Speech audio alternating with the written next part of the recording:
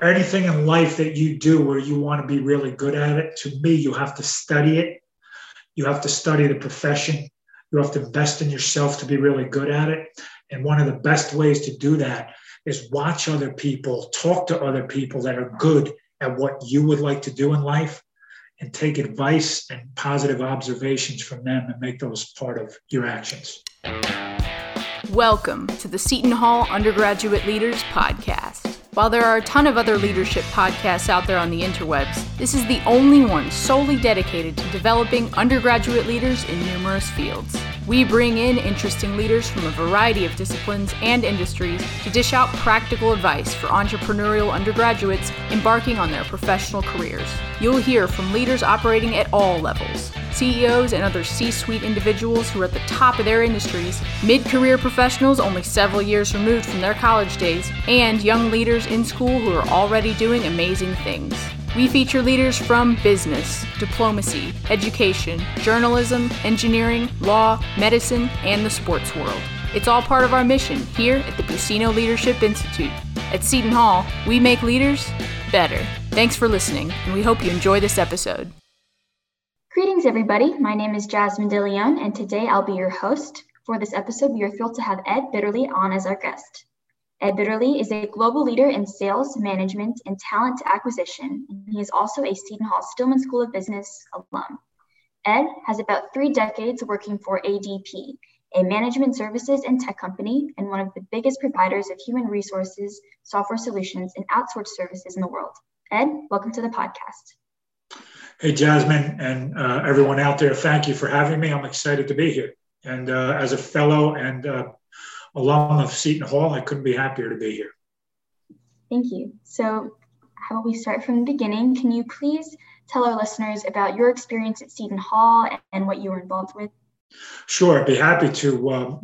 Long time ago, but I actually grew up in a small town called Nutley, New Jersey. Many of the New Jerseyites on the podcast would know where that is. It's about 10 miles outside of New York City. And I chose Seton Hall as the school I would like to attend and was very excited about that. And one of the reasons, it may not be the right reasons, but I actually played a lot of sports in my life. And I went to basketball camp in 6th, 7th, and 8th grade at Seton Hall campus. And the head basketball coaches and the teams there, the players were all there hosting a camp. It was one of my favorite times of my entire life, 3 summers of basketball camp at Seton Hall. So unfortunately, I think that pushed me there. And I was so excited to then, go there after I graduated high school. So my experience there was great. I was in the business school, loved it. I obviously took other classes too out in the liberal arts area, et cetera. So I was able to work my way around campus. I played tennis for Seton Hall as well in the Big East Conference, which was great. So I enjoyed that too. The one thing I would say for me is my school experience, I had a lot of fun for sure, but I also studied very hard.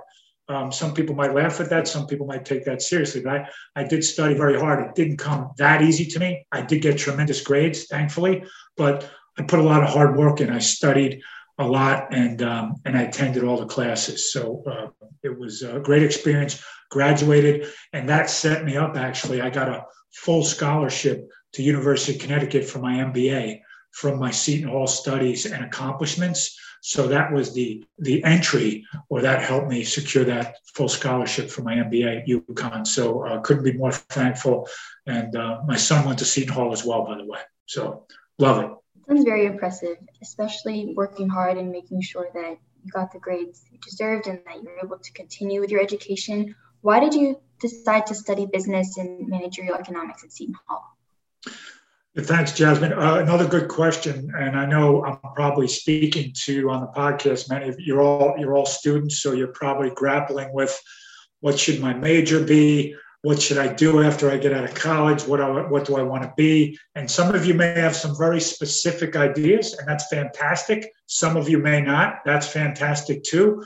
But for me, I chose business because I thought it offered me the most flexibility upon graduation.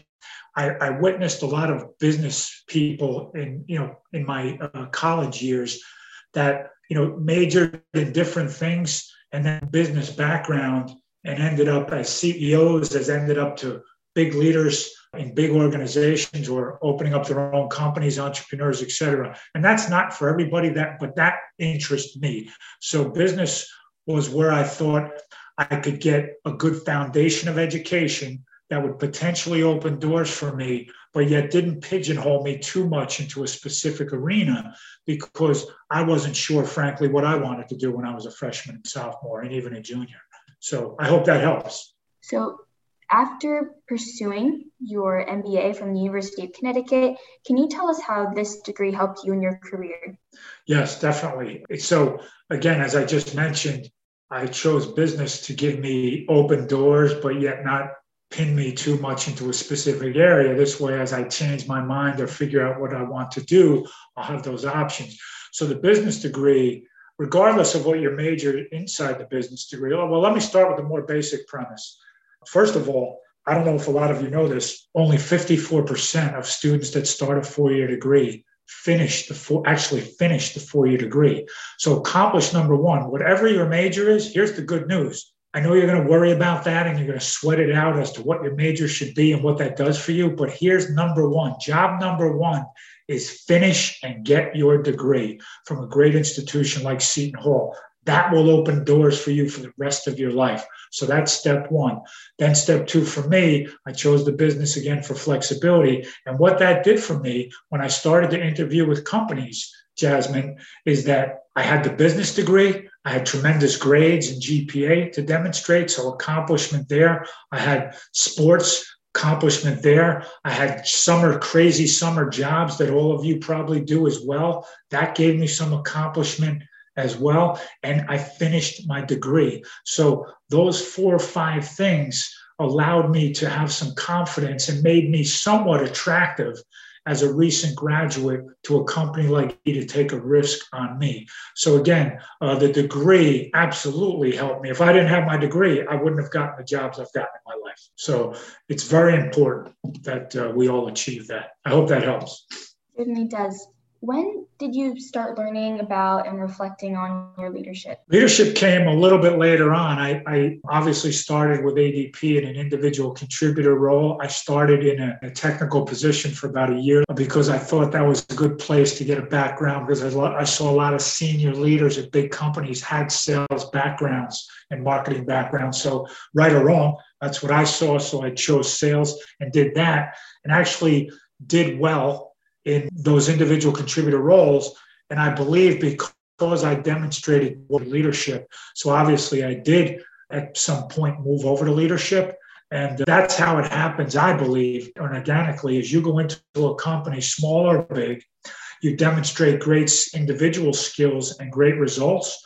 But in addition to that, the people that demonstrate teamwork, integrity, professionalism, caring for others, those people that do not just results, but they think about others, they start to demonstrate those leadership attributes. And the companies you work with, trust me, they will identify those characteristics and talents from you, and they will start to ask you and groom you for leadership. So that's how the story evolved for me. I would say very organically, to be frank. For those listeners who do not know much about ADP, can you please tell us about what the company is and what different leadership positions you had?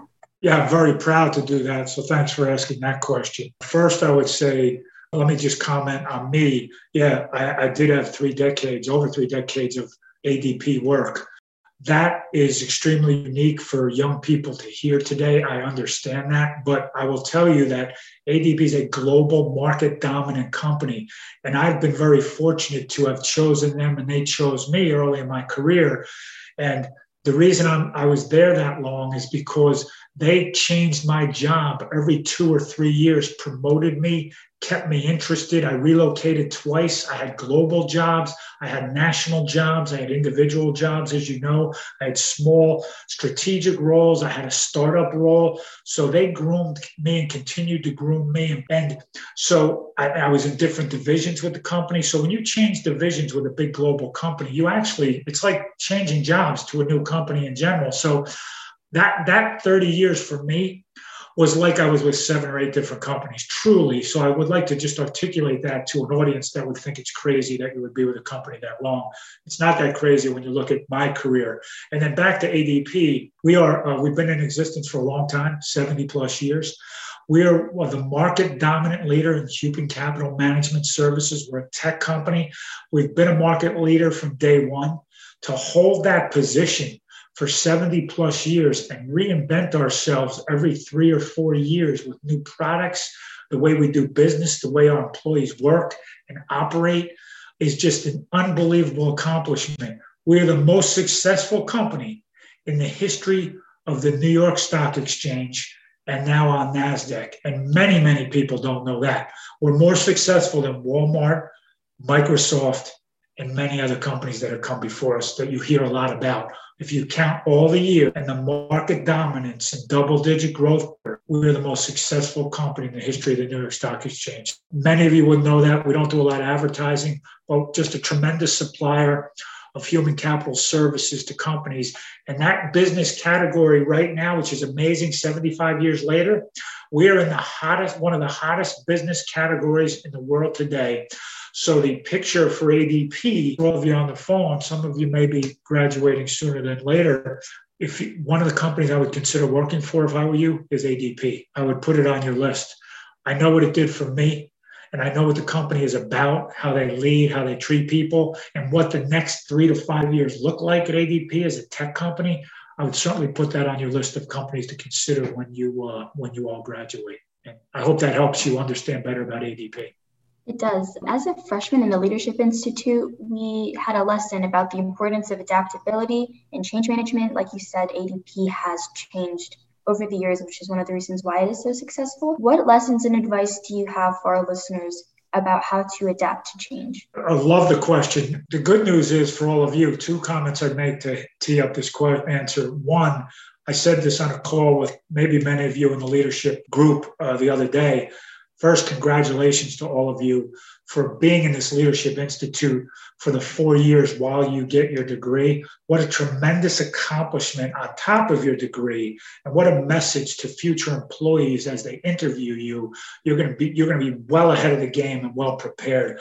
So that's fantastic for all of you. The second comment I would make is congratulations to all of you because you have grown up in the change era of life. So you expect change every day. So I wouldn't expect any of you on the phone as you move to the podcast, move to your new jobs out of college and companies you join or start companies.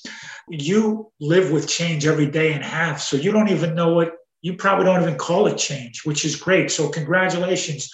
Where people that might have been, they're 50 plus years old, if I could use that age group, change might have been more difficult for them as it came about to them in their business careers. But I will tell you this, even for that group of people that are more experienced, they've adapted to change too, because it's happened so much. So the headline is this: change is constant. It's a way of life for you. So I wouldn't complicate it or overthink it. Just continue to be you and do what you've done in your life so far, because you change every day. You adapt every day. New technologies change for you every 6 months. So you just keep absorbing change and keep moving forward and getting better every day, and don't overthink the concept of change. As I say that, though, companies like ADP and myself, because of my generation and tenure with companies, we had a lot of technological change come at us that was life-changing along the way. And you have to adapt to survive. And you've probably read, or you're going to do case studies on companies like a Kodak, which you probably never even heard of. But Kodak was cameras. Cameras don't exist as they did 20 years ago. Kodak is out of business. AOL is out of business because they weren't able to change and sustain. Go research ADP and look at what we've done for the last 75 years. To dominate for 75 straight years, it's borderline impossible. The only reason I say it's not impossible because ADP is doing it. But there's so many great companies that have just gone out of existence because they couldn't change fast enough. Back to the last point I'll make for you guys, though. You have it inherent in how you've grown up. you will change fast enough. I know all of you will, because it's just in your way of life. It's in your DNA, quite frankly. So congratulations on that. Embrace it and enjoy it and have fun with it, because it's here to stay and it's forever. And you're going to have a lot of fun with it. Working for ADP Global Leader, what are specific instances in working with other leaders who've supported and helped you grow in your career? Yeah, this one I take very seriously too. I study, like I did in college at Seton Hall and University of Connecticut, Harvard as well. I studied very hard. I took it very seriously. That's just who I am. When I got into business and my jobs, I also studied very hard. I call it the non-company supplied skills. So ADP, like other companies, you give you some training. To me, it's never enough. So I always went for the non-company supplied training in my mind. I invested in myself. I would pay money to go to seminars, listen to DVDs. In this case, now podcasts are hot. Anything I could get my hands on, and I'd even pay for it to better myself and self-develop. That's what I did. But back to the point, the other thing I did in studying leadership is and I still do it today, I love to watch leaders in action, under the gun, coaches on TV. We get high-def views of coaches, the highs and lows of their emotions, players in sports. I reference that because it's easy to watch, and the TVs today just show it.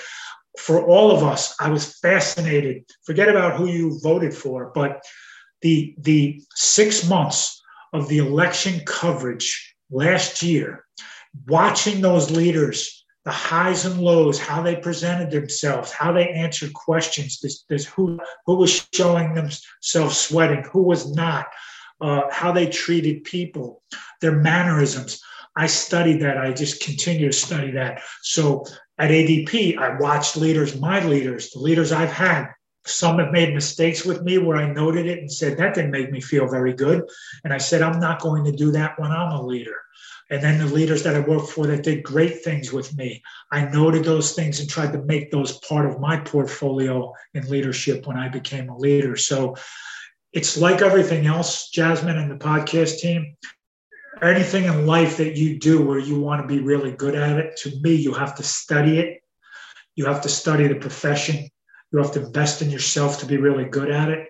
And one of the best ways to do that is watch other people, talk to other people that are good at what you would like to do in life, and take advice and positive observations from them and make those part of your actions.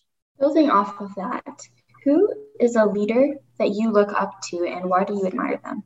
I'll start with my father. And the reason I say that is because he is one of the most unbelievable role models I've ever witnessed in my life. And, again, he's my father, so I'm going to be biased about that.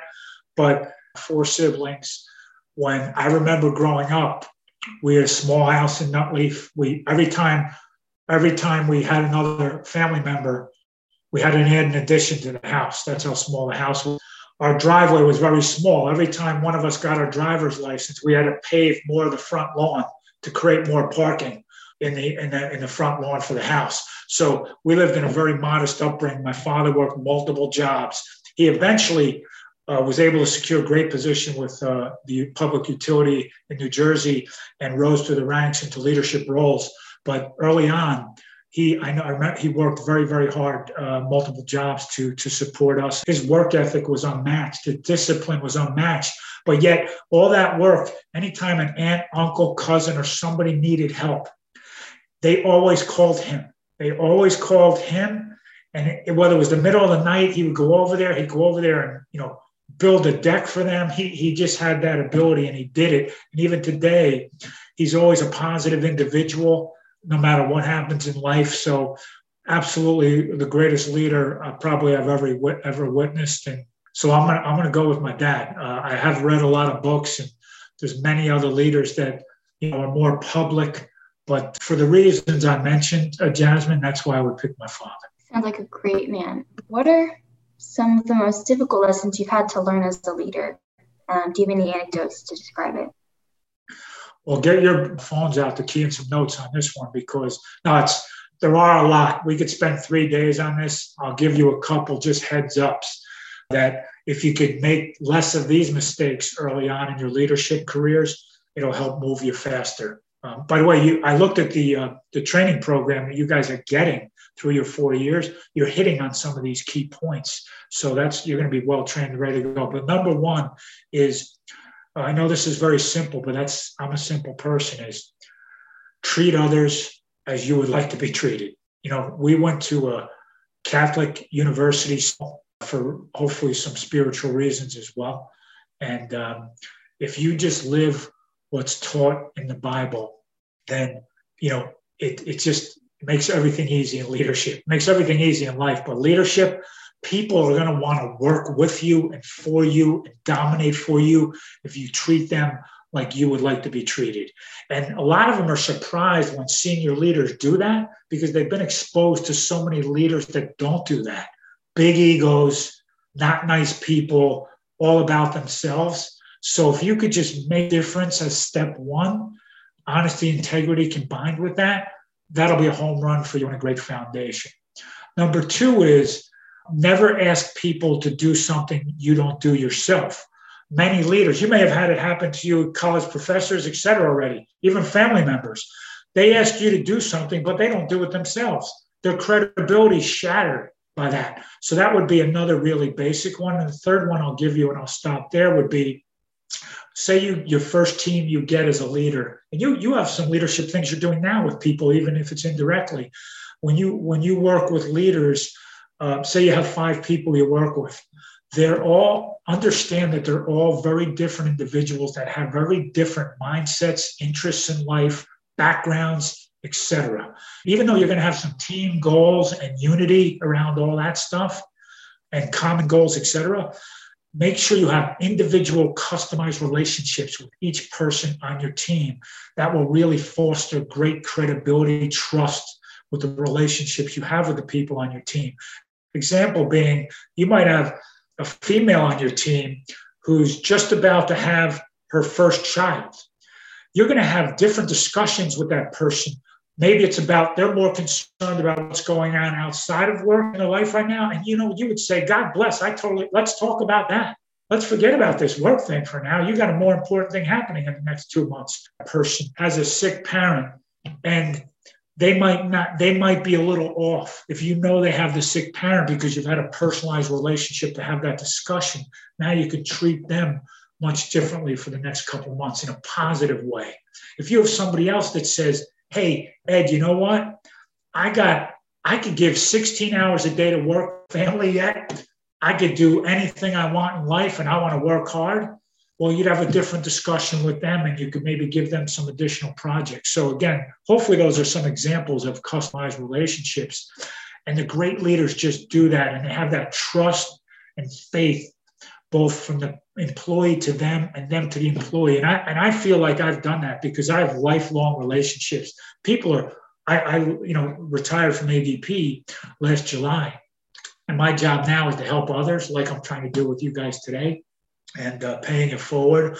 But I can tell you that people are calling me every day that I've worked with in the past, asking for advice, thoughts, coaching, etc. And it's not just about business. It might be about physical fitness. It might be spiritual. It might be about, a financial situation as well. So I feel like when that stuff happens back, I know that I probably clicked in a customized way. I hope that wasn't too long, and I hope it helps.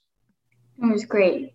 How have you balanced your work life and your personal life as a leader? I think you touched upon that a little bit in your previous question. Yeah, Jasmine, I needed a lot of work on this one. You can probably tell I'm a maniac. I'm a little crazy. I get all in. When I do something, I'm all in. And I'm not afraid to say my wife thinks I'm a little crazy, hopefully in a good way. My son thinks I'm a little crazy. My whole family, all my friends do too. But that's just who I am. And I do think, I mean this crazy in a good way, not in a bad way. So I'm one of those all-in types. And that's come easy for me. And I have to be careful talking about that to this audience because everybody's different.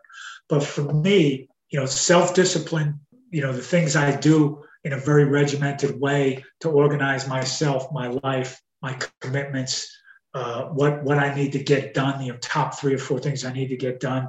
That's how I kind of have approached my life and my business life. So organized approach, keep every promise made, throwing these little quotes and tidbits out to keep me going. But, I believe I keep every promise made. And one of the reasons I do that is because I have a disciplined, organized approach, take care of myself from a fitness point of view, from a financial fitness point of view, from a spiritual point of view. And again, but the struggle that I had, the reason that was a struggle for me in my work life, how that translates to work-life balance, I needed, as I got 7-8 years into my business career, I was probably too much all in. And I needed a couple knocks on the head, if I could use that term, and studying of some just routines and other good leaders that have balanced their life a little bit better than me. And I was able to do that. And the biggest change in my business life that helped me balance my life was the day you have your first child. Trust me, that will insert the appropriate balance in your life more than anything else ever will. So remember those words and have fun with that when that happens, because once that happens, it's more than just you and your spouse or significant others. You add that little baby in your arms. If that happens to any of you, God bless. That's a good way to change too. So life changes make you adjust and happen. I was a little over the top, but I was able to adjust over time through a couple of reasons I discussed. This is our final question. I think that you said earlier, I love to watch leaders in action under the gun.